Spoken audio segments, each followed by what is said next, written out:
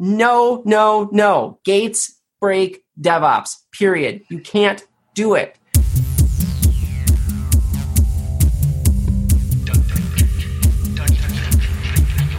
It's time for Arrested DevOps, the podcast that helps you achieve understanding, develop good practices, and operate your team and organization for maximum DevOps awesomeness. I'm Matt Stratton. I'm Jessica Kerr. We have a super interesting show today, but before you hear the super interesting show, you need to hear a word from our sponsors. The worst thing about the Arrested DevOps podcast is when it ends. You're left wondering what to do next. What are you going to listen to on your commute home? How do you occupy your time when walking the dog? What are you going to listen to during the quarterly all-hands meeting? But fear not, dear listener, there is a solution. You need to subscribe to Software Defined Talk right now. It's a weekly podcast that recaps all the news in cloud computing, DevOps, and enterprise software. The hosts, Cote, Matt Ray, and Brandon Wichard, will keep you up to date on all things cloud while offering tips on how to optimize your Costco haul and how to PowerPoint. It's a fun, free-flowing conversation that will keep you entertained and informed. What are you waiting for? Subscribe to the podcast today by visiting softwaredefinedtalk.com or by searching for Software Defined Talk in your favorite podcast app. So joining Jess and me today is Alyssa Miller. So welcome to the show, Alyssa. Hey, thanks, guys. How are you doing? Super excited to have you on the show. And we're going to be talking about open source security today. But before we kind of go into the topic, let's hear a little bit about you, Alyssa. Where are you working these days, and what have you been up to? Oh, God. Lots to tell, but I'll keep it short. So I'm currently an application security advocate for Snyk. And our focus is all around securing the open source community, cloud native technologies, and working with developers, producing developer tools, not creating security tools for developers to use, but literally creating developer tools that help them be more secure. I've been in security 15 years now. I started, as a lot of us do, as a hacker. I mean, I've been hacking since I was 12, so there is that. But yeah, my focus has always been more around app security because I myself recovering developer for probably most of a decade working in financial services in particular.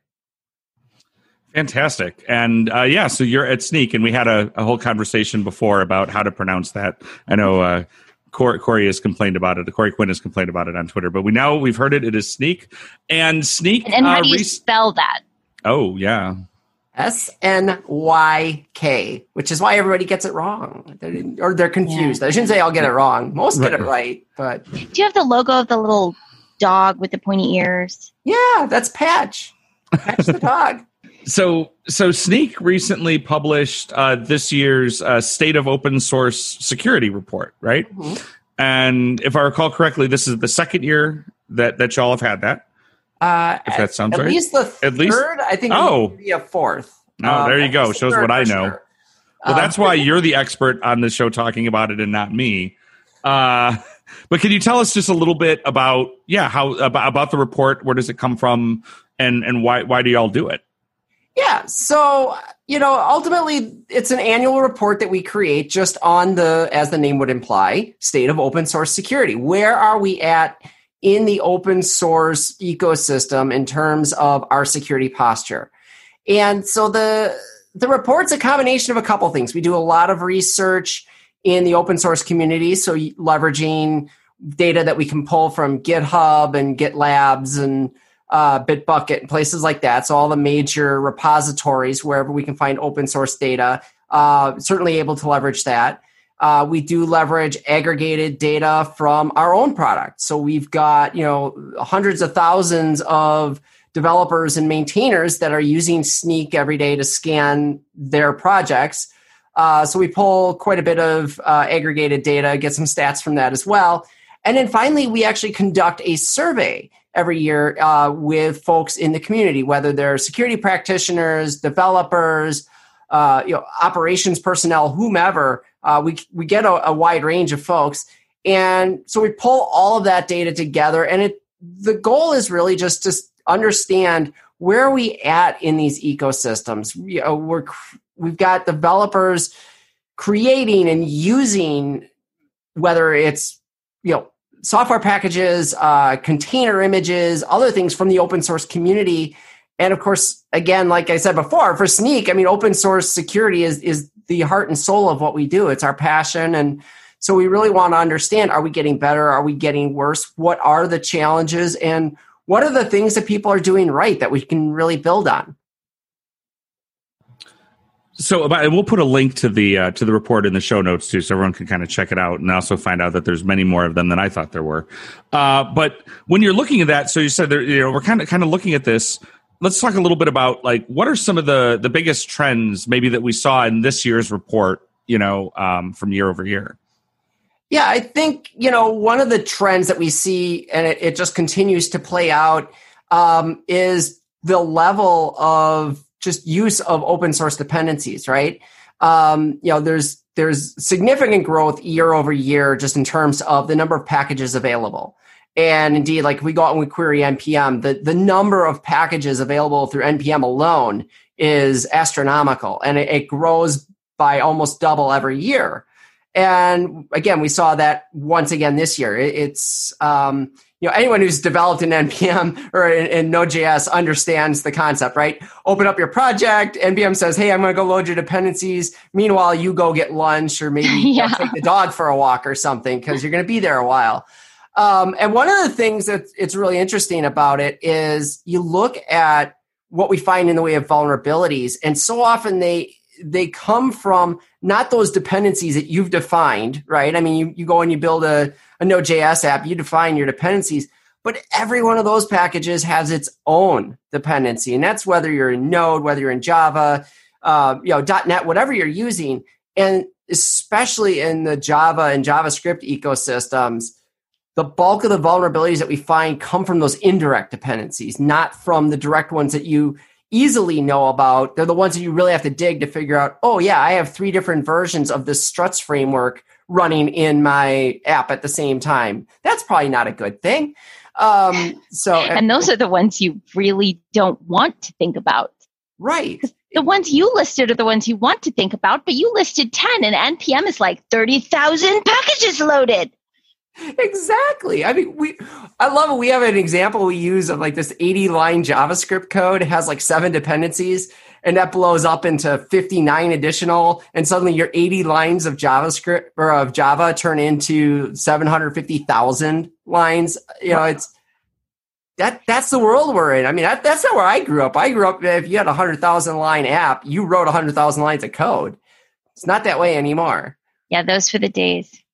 So when we think about that, and I want to go into but when you think about where let's take a second to kind of talk down this trade-off that happens with the simplicity of just pulling in some other package, right? That just does a thing that maybe does a thing that you could do yourself, but it's just easier to grab someone else's package. But then you also don't know all the other things. And is this one of those things where we could get better about determining this, or is it that we just make our peace with the fact that this is how we code now, and you're going to have your 80 line Java is going to be huge, and that rather than trying to where do we solve for this, I guess?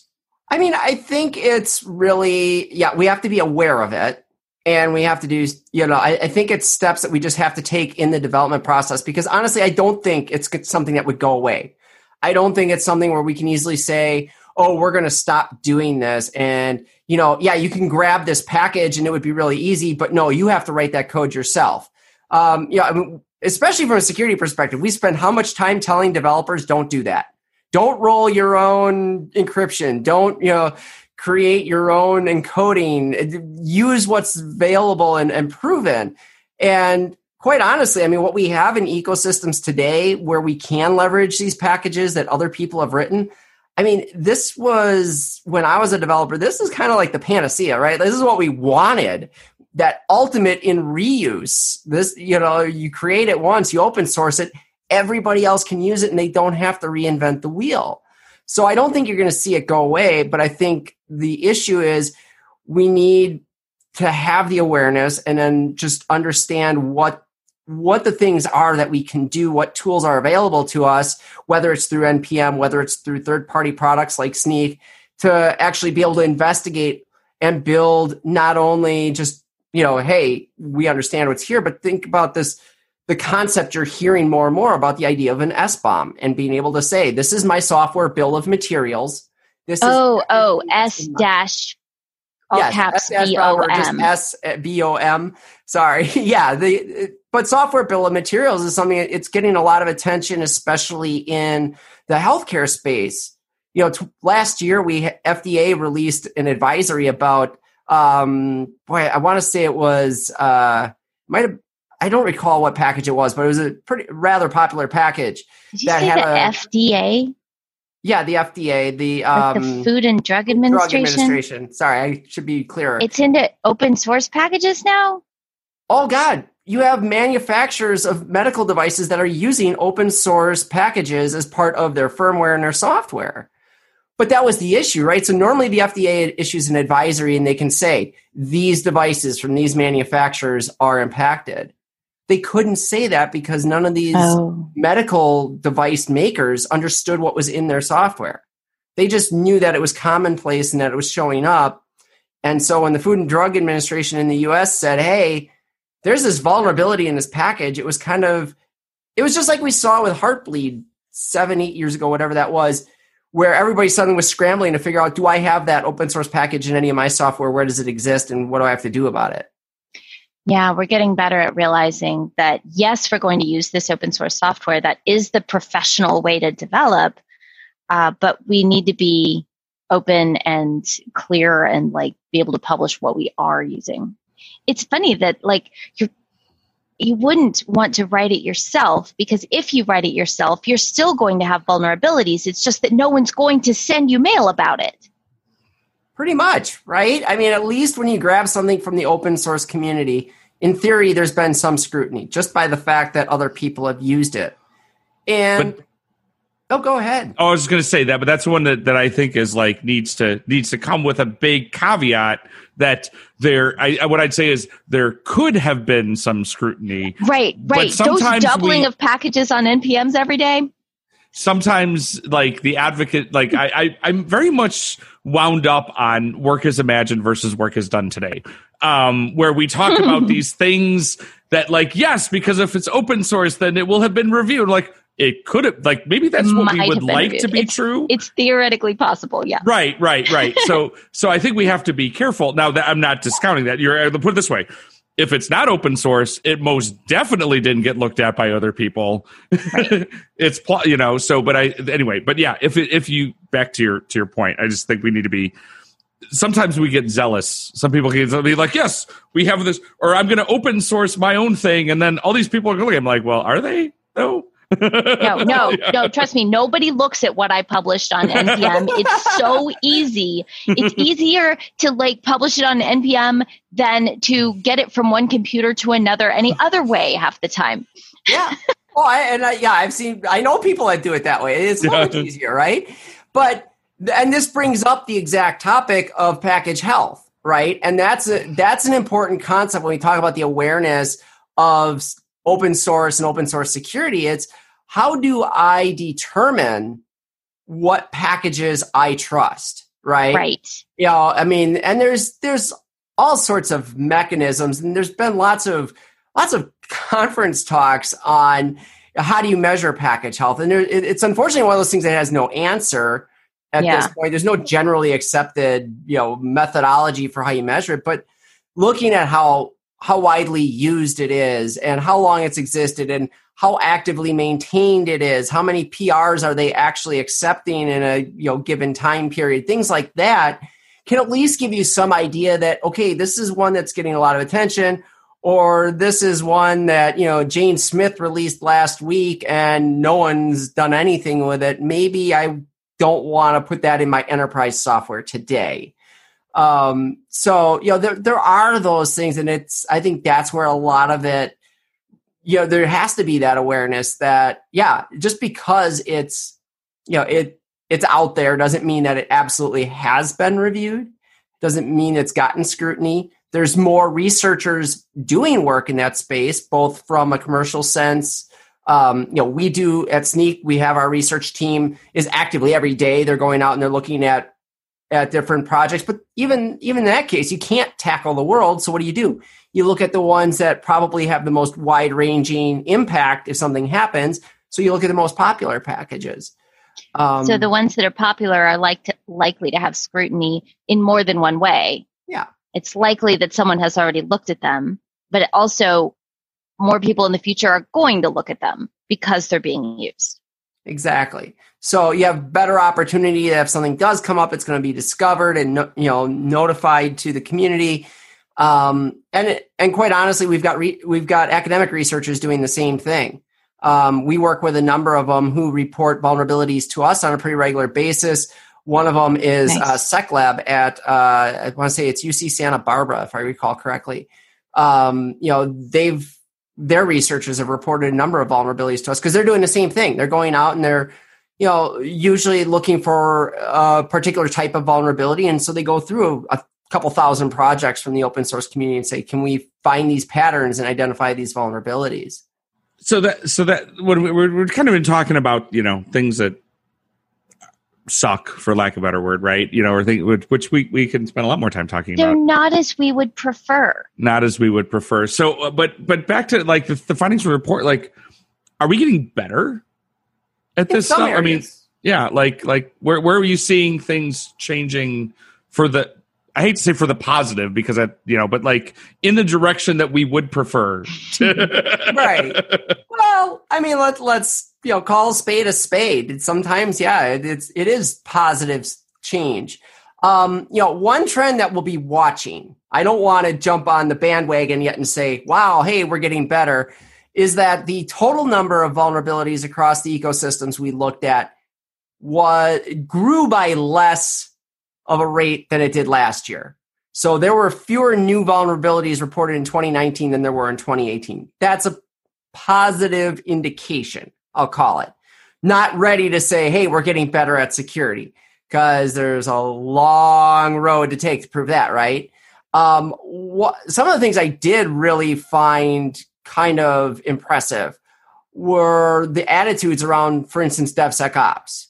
And, we asked the question last year, who's responsible for security of your applications? And it's a multi-answer, multiple choice. So, you can select more than one. Well, 80% or 85% said developers, predictably and expected. Yeah, of course.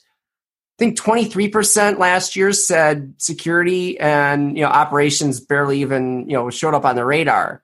This year was much better. Like we saw that same 85% said developers, but then we saw 55% for security and operations, which is like, all right, so we're starting to get the hint that you need all three. If you're going to run a DevSecOps development pipeline, you need all three of these groups of people or these different disciplines working together. So that's a big one. I was really excited to see that.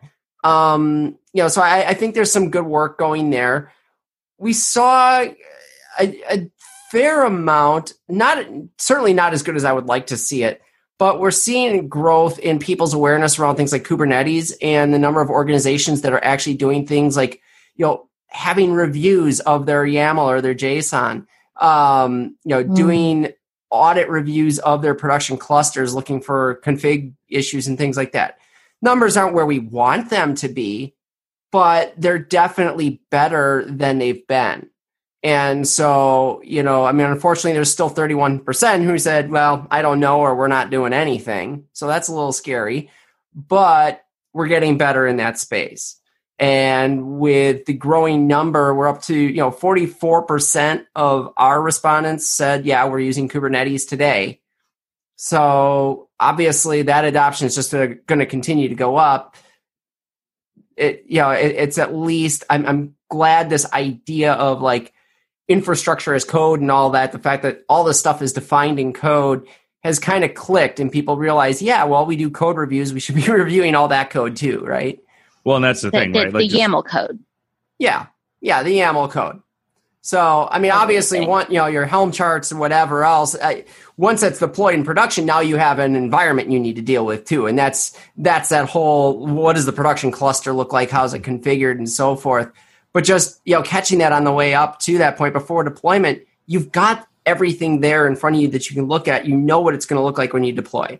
what was were there any surprises that you saw, either you personally or just as an organization, like things that kind of made you go, Yeah, actually. So one of the things we did that was new this year, and it was kind of exciting, was, in the past, every year we've looked at vulnerability trends, right? What vulnerabilities are most reported? And that was a lot of the same old story, right? Cross-site scripting is top of the list. It's all the same usual suspects, which is kind of disappointing too. But what we decided to look at this year was, okay, we know there were more reports of cross-site scripting vulnerabilities than anything else. But let's do that. Let's add an extra measure here, and let's compare that to the impact. So what we did was we looked at how many vulnerabilities were reported versus how many projects were impacted. And so we just laid it out in a scatter plot. And, so on the y-axis, we had the number of vulnerabilities reported. X-axis, we had the number of projects impacted. And so you're kind of expecting, like, all right, the vulnerabilities that we're going to worry the most about are going to be the ones that are in the upper right? They're going to be the ones that have a lot of reports and they impact a lot of projects. Surprisingly, when we plotted this out, there was nothing in that upper right quadrant at all. So cross-site scripting is way up there in the left upper quadrant because there's a lot of reports of it, but it wasn't impacting a lot of projects. And so you can kind of conclude from that maybe the bigger, more popular, well-established projects have figured out how to eliminate these things, or they've been eliminated because they've gone through all that scrutiny. And the ones where those reports are showing up probably aren't as popular. On the flip side, way out on the far lower right, so lots of impact but low numbers, were things like prototype pollution and deserialization issues. So those are things that a lot of developers haven't heard nearly as much about. We haven't talked about them as much from the security perspective because a lot of them are newer attack vectors, like this idea of prototype pollution in particular. And in fact, some developers still debate whether that's even a vulnerability. And it's only when you kind of show them, the exploit or the attack vector of it that suddenly, okay, they'll pay attention a little bit more. But so those are ones where, okay, there's not as much awareness. So they probably do. And indeed, there were two in particular. Lodash had a significant prototype pollution vulnerability in 2019 that really skewed that number big. And it's escaping me now what the other one was. I believe it was jQuery had one as well that was, really significant. And it's like, okay, so that's kind of an indicator that maybe we are getting some things right. Surprising, you would have thought there would have been something in that upper right, but also a little promising that maybe, these more novel attacks are the ones that have big impact now. And the attacks we've known regular about, hygiene is being done well. Yeah, exactly. So yeah, that was a really cool one. So I understand why Snyk does this report and what y'all get out of it, but how can someone who doesn't work at Snyk get value out of this? Like, how is this report useful for whether it's your average developer, whether it's someone working, in leadership in tech in a company? Like, how do the rest of us use this report? Like, what do we get out of it? So quite a bit, right?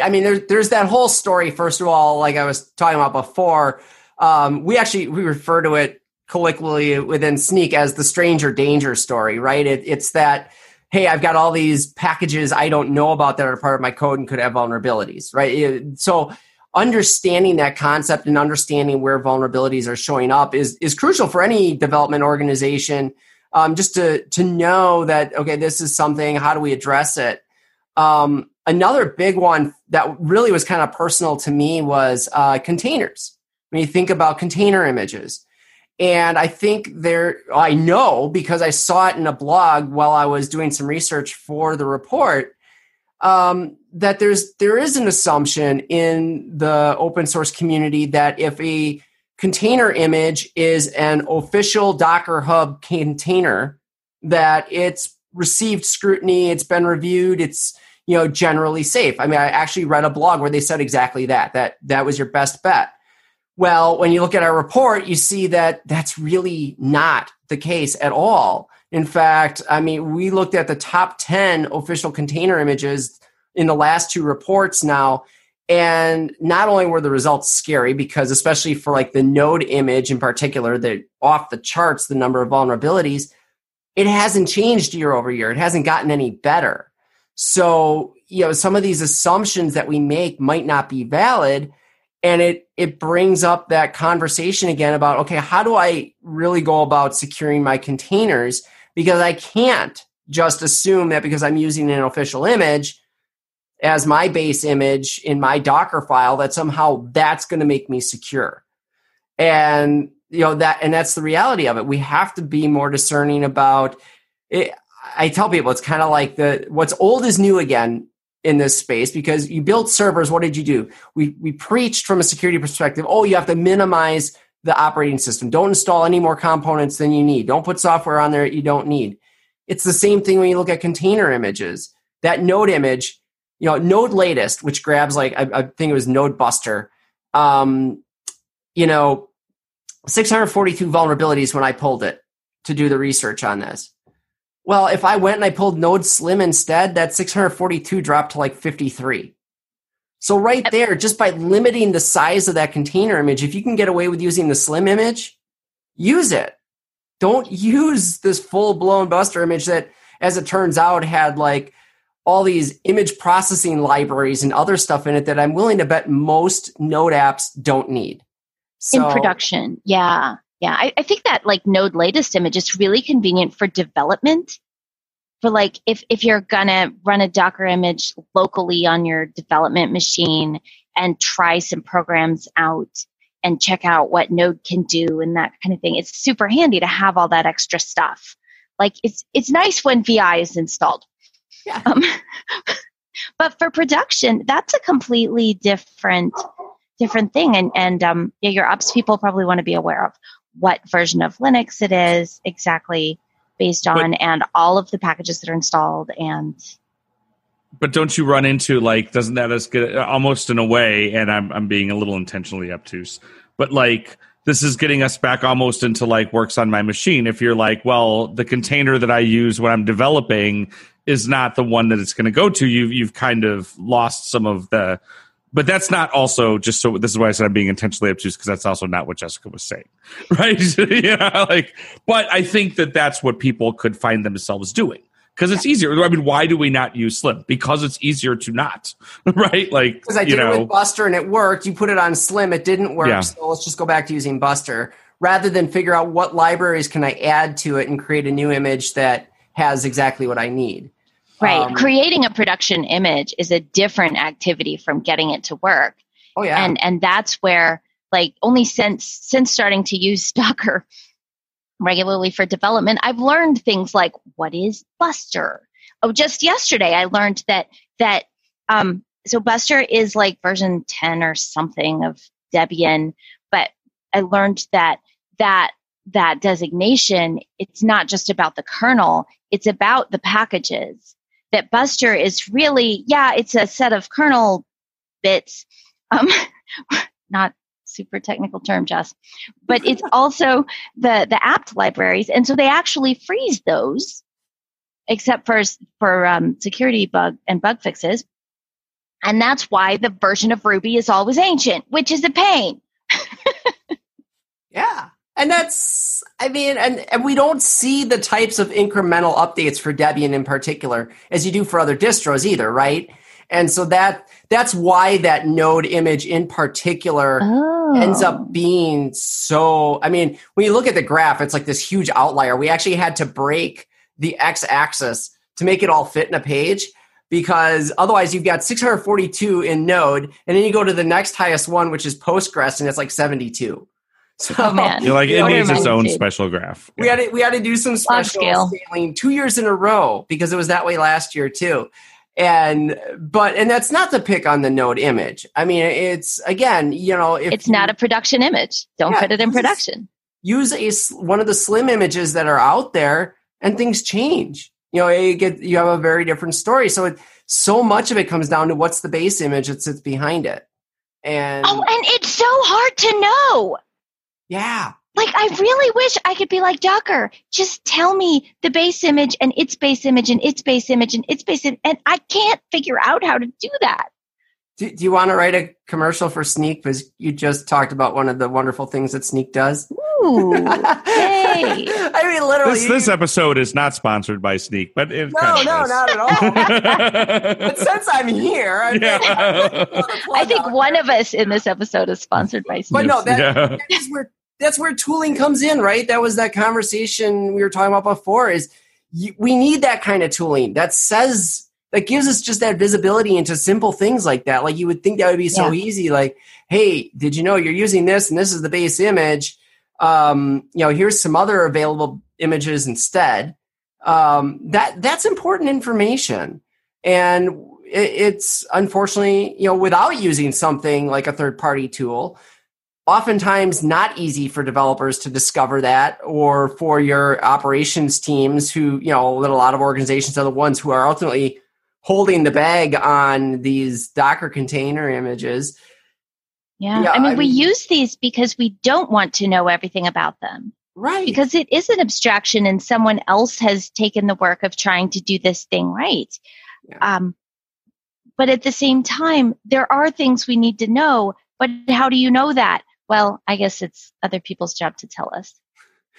Additional better. Tooling. I will say that Docker has done a lot, especially I think in the last year and a half, of just adding a lot of capabilities because they're aware of it and they know, and they obviously Docker wants it to be much safer and easier to use containers, and so they've been making some real strides too. I mean, there's a lot of promising things they're doing. The name's escaping me, not certified images, but there's a level up from official, and I swear it starts with a P, but I can't spit out the term.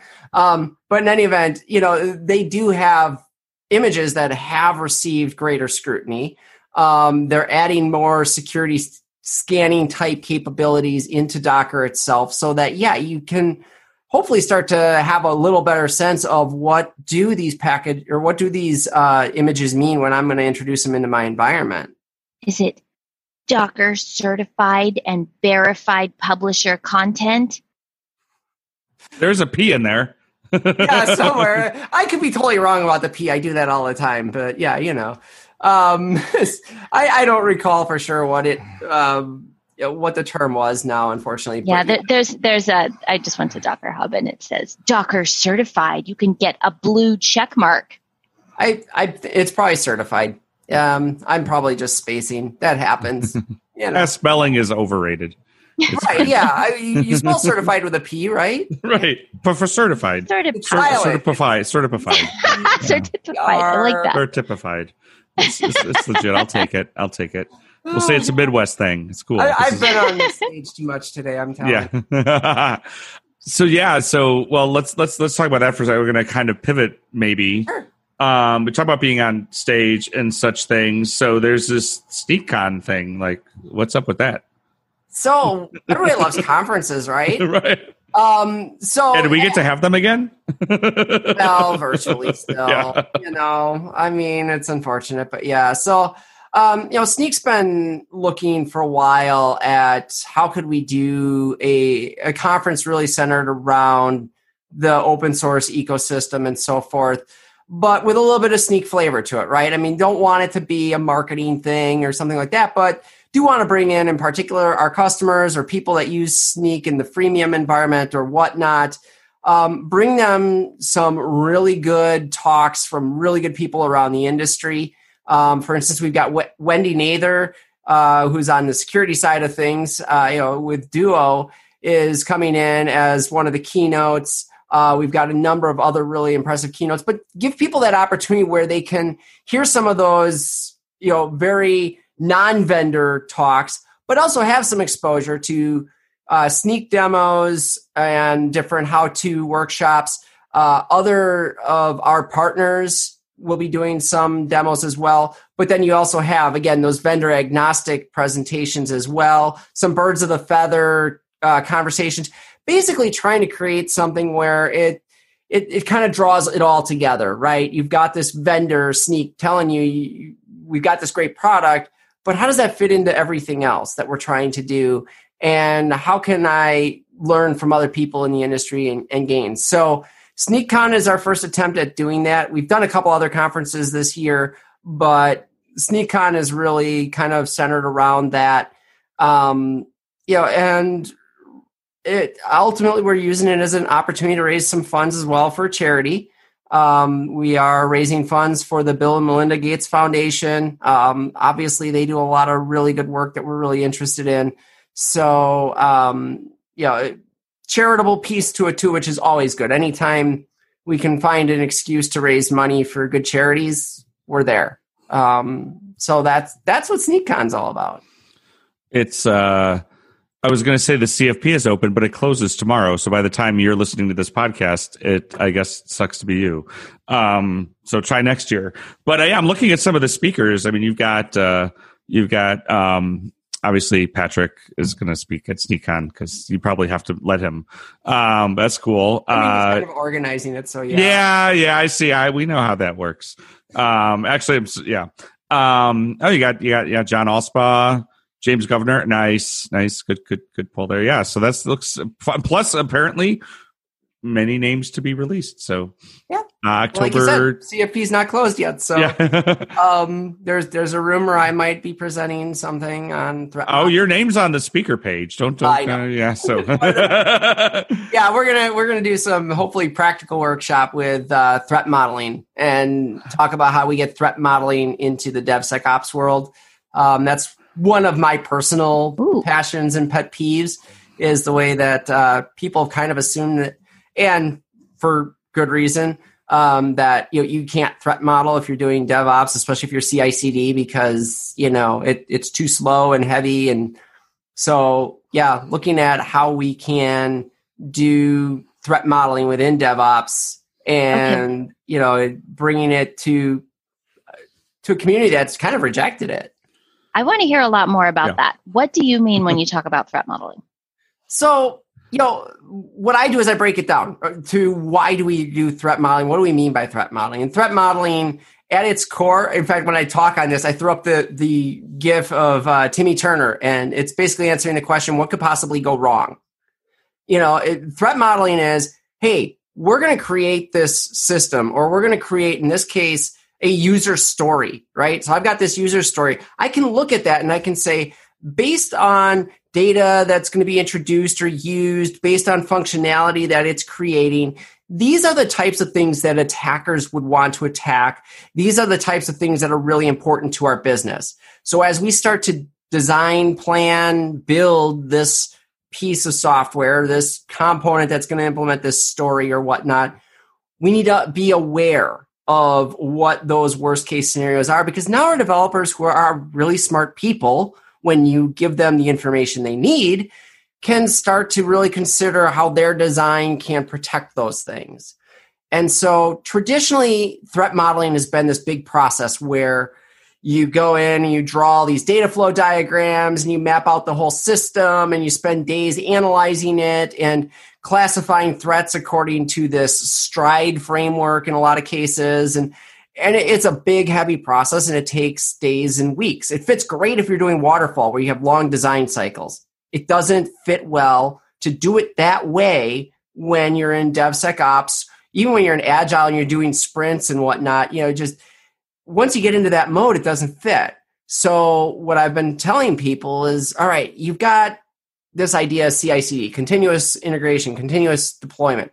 Add another CI to that. It's the continuous improvement. And so if you instead of trying to threat model your whole app, let's break that down. Let's look at just the user story. If I'm throwing a user story into the backlog, I'm probably someone from the business side. I understand the business context behind that. I know what's important to me from the business perspective, and I can make some pretty logical guesses at what types of attacks from a very non-technical perspective someone's going to want to do. Are they going to want to steal something? Are they going to want to expose data? Are they going to want to deny service to it? Whatever. And those are things that a business person can understand and communicate to the developer through this idea of threat modeling. So now you can take that, and then that informs the rest of the pipeline, because, okay, I know that this is something I need to protect as a developer. So I can start to plan for that. I can build that into what I code. I commit it, Now I'm moving into my build and test cycle. Well, that threat model can inform specific test cases that I now build into my test plans. So if I've got a QA team that's doing the test cycle of my pipeline, we can feed it in there. If we get really, really good at it, we can feed it into our automated tools, right? And so it flows right down the line, and it flows all the way to production. When we're post-deployment and we're setting up monitoring, these are things that I need to be watching for. And so if you do that user story by user story, are you protecting the whole system and making it, quote unquote, unhackable? No, we're never going to get there anyway, but we're getting incrementally better each time we do it. I really like how that you kind of told that story about how then it lays into your monitoring, right? Because like that's the thing is, monitoring is just testing with a time dimension, right? And we treat that stuff, and I think we do this in secure, you are the far more DevSecOps expert than I am, but like I feel like we make the same mistake on that side too, of like testing and monitoring are completely different kind of fiefdoms and capabilities, and we don't. Whereas, right, like I've said, like every monitor needs to have a test, and you have to have full parity between testing and monitoring, or else why? Because if you don't care enough about it to monitor, why are you testing? And if you don't care enough to test it, then then you're testing in production the bad way, then, right? But just what were you were saying something too? Even if you haven't been doing threat modeling and your system is what it is, you can take each user story, look at it with the business, and ask them, okay, what's the worst thing that can happen with this new functionality? And what are things that really shouldn't happen? Yeah. And then you can create whatever requirement thingers for those, whatever you call them in your system, and implement those and implement monitoring for, hey, did this bad thing happen? And especially with that monitoring, even if you tested that your implementation of this feature didn't cause that thing to happen, if you have that monitoring, then you can notice when that bad thing happens because of some other feature. Yeah. And that's the goal. Like you get it so early. We talk about push left. We've been talking about that for 2 decades now. This whole idea of take security and push it left in the pipeline, or in the SDLC as we used to refer to it. And it's this threat modeling is like the start of that. And if you can do that, what's the farthest left you can push? Well, it's that user story. Nothing happens in development before the user story gets created. It's the decision of what we want the software to do.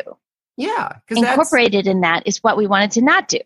Yeah. I mean, think about it. If you had an empty backlog with no user stories in it, you're not doing any work. I mean, so, and one of the nice I can come up with some work. One of the nice byproducts of this too, though, is just what it does in terms of when we think about DevSecOps as a culture and getting, dev and security and operations working together. Threat modeling is one of the best places to do that, because you want all those contexts, plus you want biz. And so you could say biz DevSecOps. Do we really want to go there? But the reality is, get those groups together. We just did a podcast not too long ago with Anna from Puppet, and she was talking about a study they did where there's a survey, and what they found was that collaborative work like that, like threat modeling, where you've got all those groups working together, give people greater confidence in their security posture and the effectiveness of their security controls than things like pen testing and SaaS tools and things that are kind of siloed off. And so you can create a really good culture where everybody understands each other's perspectives on things, and they all understand what it is that the system does within their own context of the world. So if I look at it from a security perspective, I get what it's doing. It's encrypting this piece of data, and it's storing it in a database. Ops gets it because they understand how people are coming in and where it's going to run. And you've got dev understands, okay, so this is what the user is actually supposed to experience. And you draw all that together. My favorite part is that when you talk with the domain experts about what it shouldn't do, you wind up with a better understanding of what it should do. Exactly. And you're able to implement it more correctly from the beginning. And I like your point about how talking about these things, when you do the threat modeling, you increase communication. And that's a much bigger benefit than, well, okay, the pen test team rubber stamped it, so I guess it's fine. I mean, really, and that's just it, right? Yeah, you're not throwing something into that black hole and assuming that something worthwhile is being done.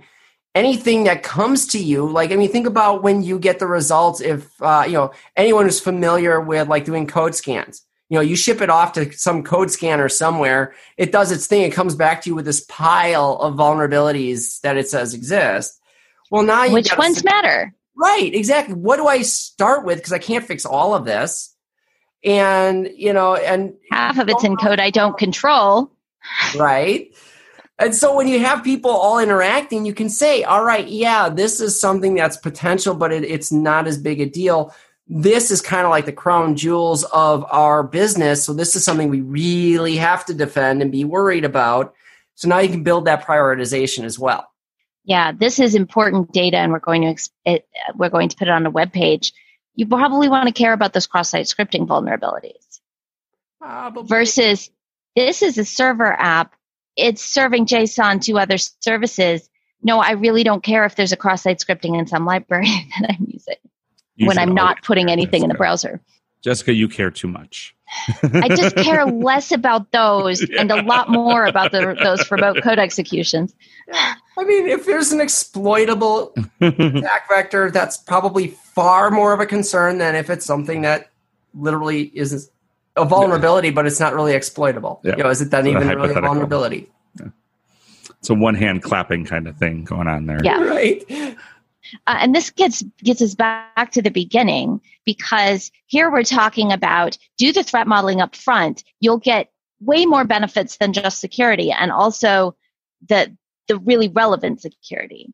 But then at the end, you do have third-party tools like Snyk coming back and giving you notifications about, say, newly discovered vulnerabilities in libraries you're using, and you also have to react to those. The issue then becomes, how do you prioritize those, right? And so that, again, is back to a lot of the concepts we were just talking about. Is it something that's reachable? Is it something, is there a fix available? If there's a fix available and I just need to upgrade a package, let's just upgrade that package, assuming, make sure it works and has all the functionality that we are expecting and whatever. That's where CI is really important. Of course, yes. And this is where, just being able to understand, though, from that perspective. So, okay, we ran, I checked my code into this repository. Snyk said, I've got these dependencies that have vulnerabilities in them. Well, if I'm doing that in the repository when I'm committing code, I've still got time to fix that before we get to the point where I'm ready to build. And I'm going to push on. Now, CI/CD, well, yeah, maybe that build happened, it pushed, it deployed. But now I know I can fix that right away. I can go out. If I've got to submit a fixed PR and get that dealt with, I can do that. I can get the fix for it. I can make those updates and I can push those. But the key is I'm getting that feedback cycle a lot faster. And that's the thing. I scream at security people who have been talking about DevSecOps and how do you put security into DevSecOps. And every time, I swear to God, I just said this earlier today on a talk I was giving, I've gone to no less than 30 of those talks in the last 3 years. Every one of them talks about quality gates between stages. No. Gates break DevOps, period. You can't do it.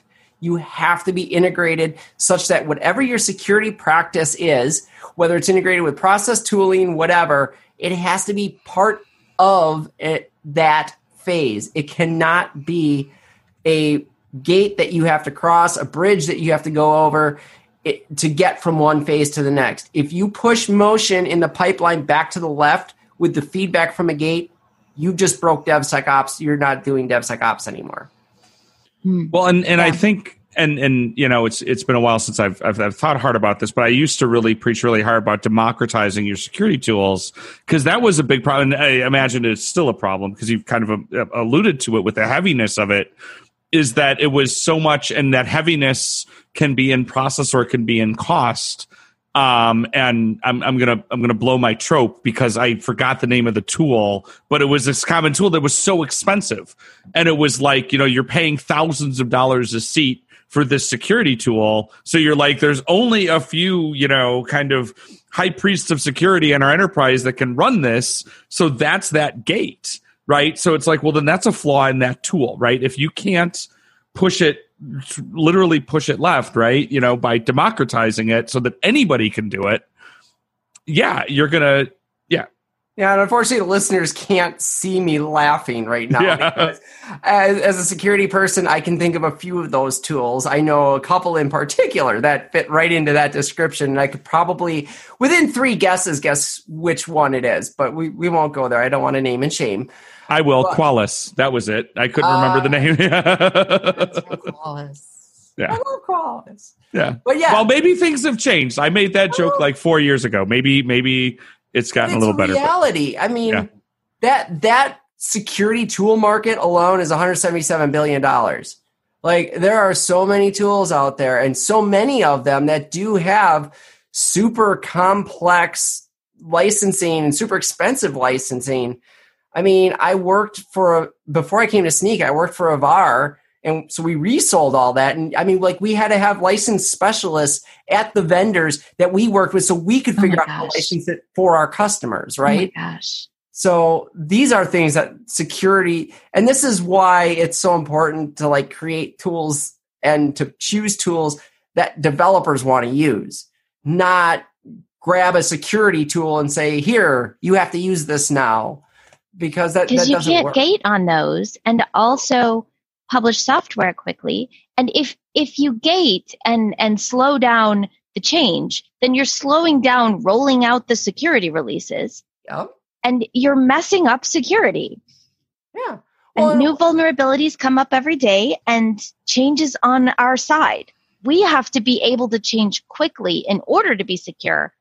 Not we have to change slowly enough to be secure.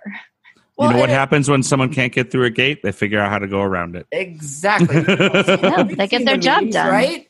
Yeah. But, and the thing is, to your point, Jessica, we had a study earlier this year where we found something like 85% of organizations report that they've pushed known vulnerabilities to production. They've deployed software with known vulnerabilities.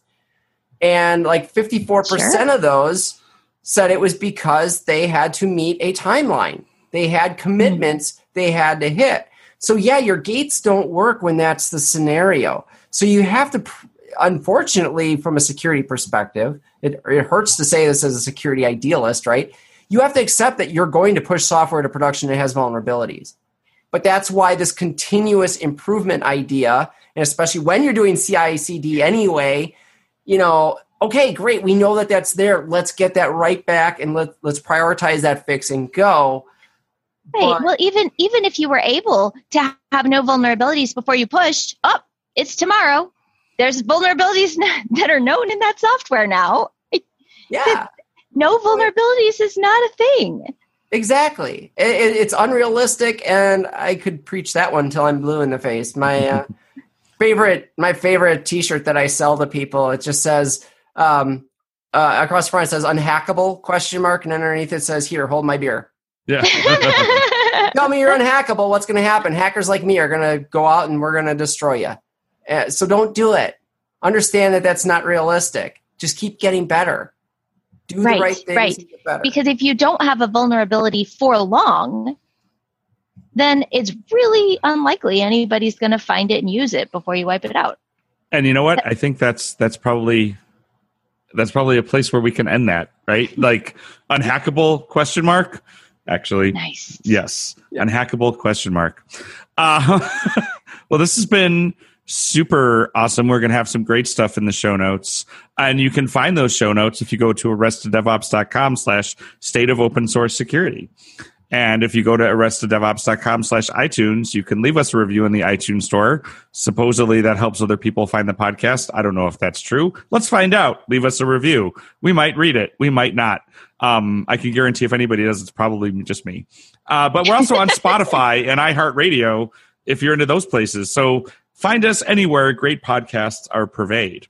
Alyssa, thank you very much for joining us. We're going to put a link to your Teespring in the show notes too. So if you want to get yourself one of those cool unhackable t-shirts, check out those show notes I just talked about. But thank you for being on the show. This was great. Yeah, I really enjoyed it. I appreciate you guys having me on. This was definitely a lot of fun, and hopefully everybody listening had as much fun as we did. Yeah. It's I was going to say it's a surprisingly Midwestern Arrested DevOps, except that all the Arrested DevOps are usually surprisingly Midwestern because we're all in the Midwest. But our guests are not always. So there we go.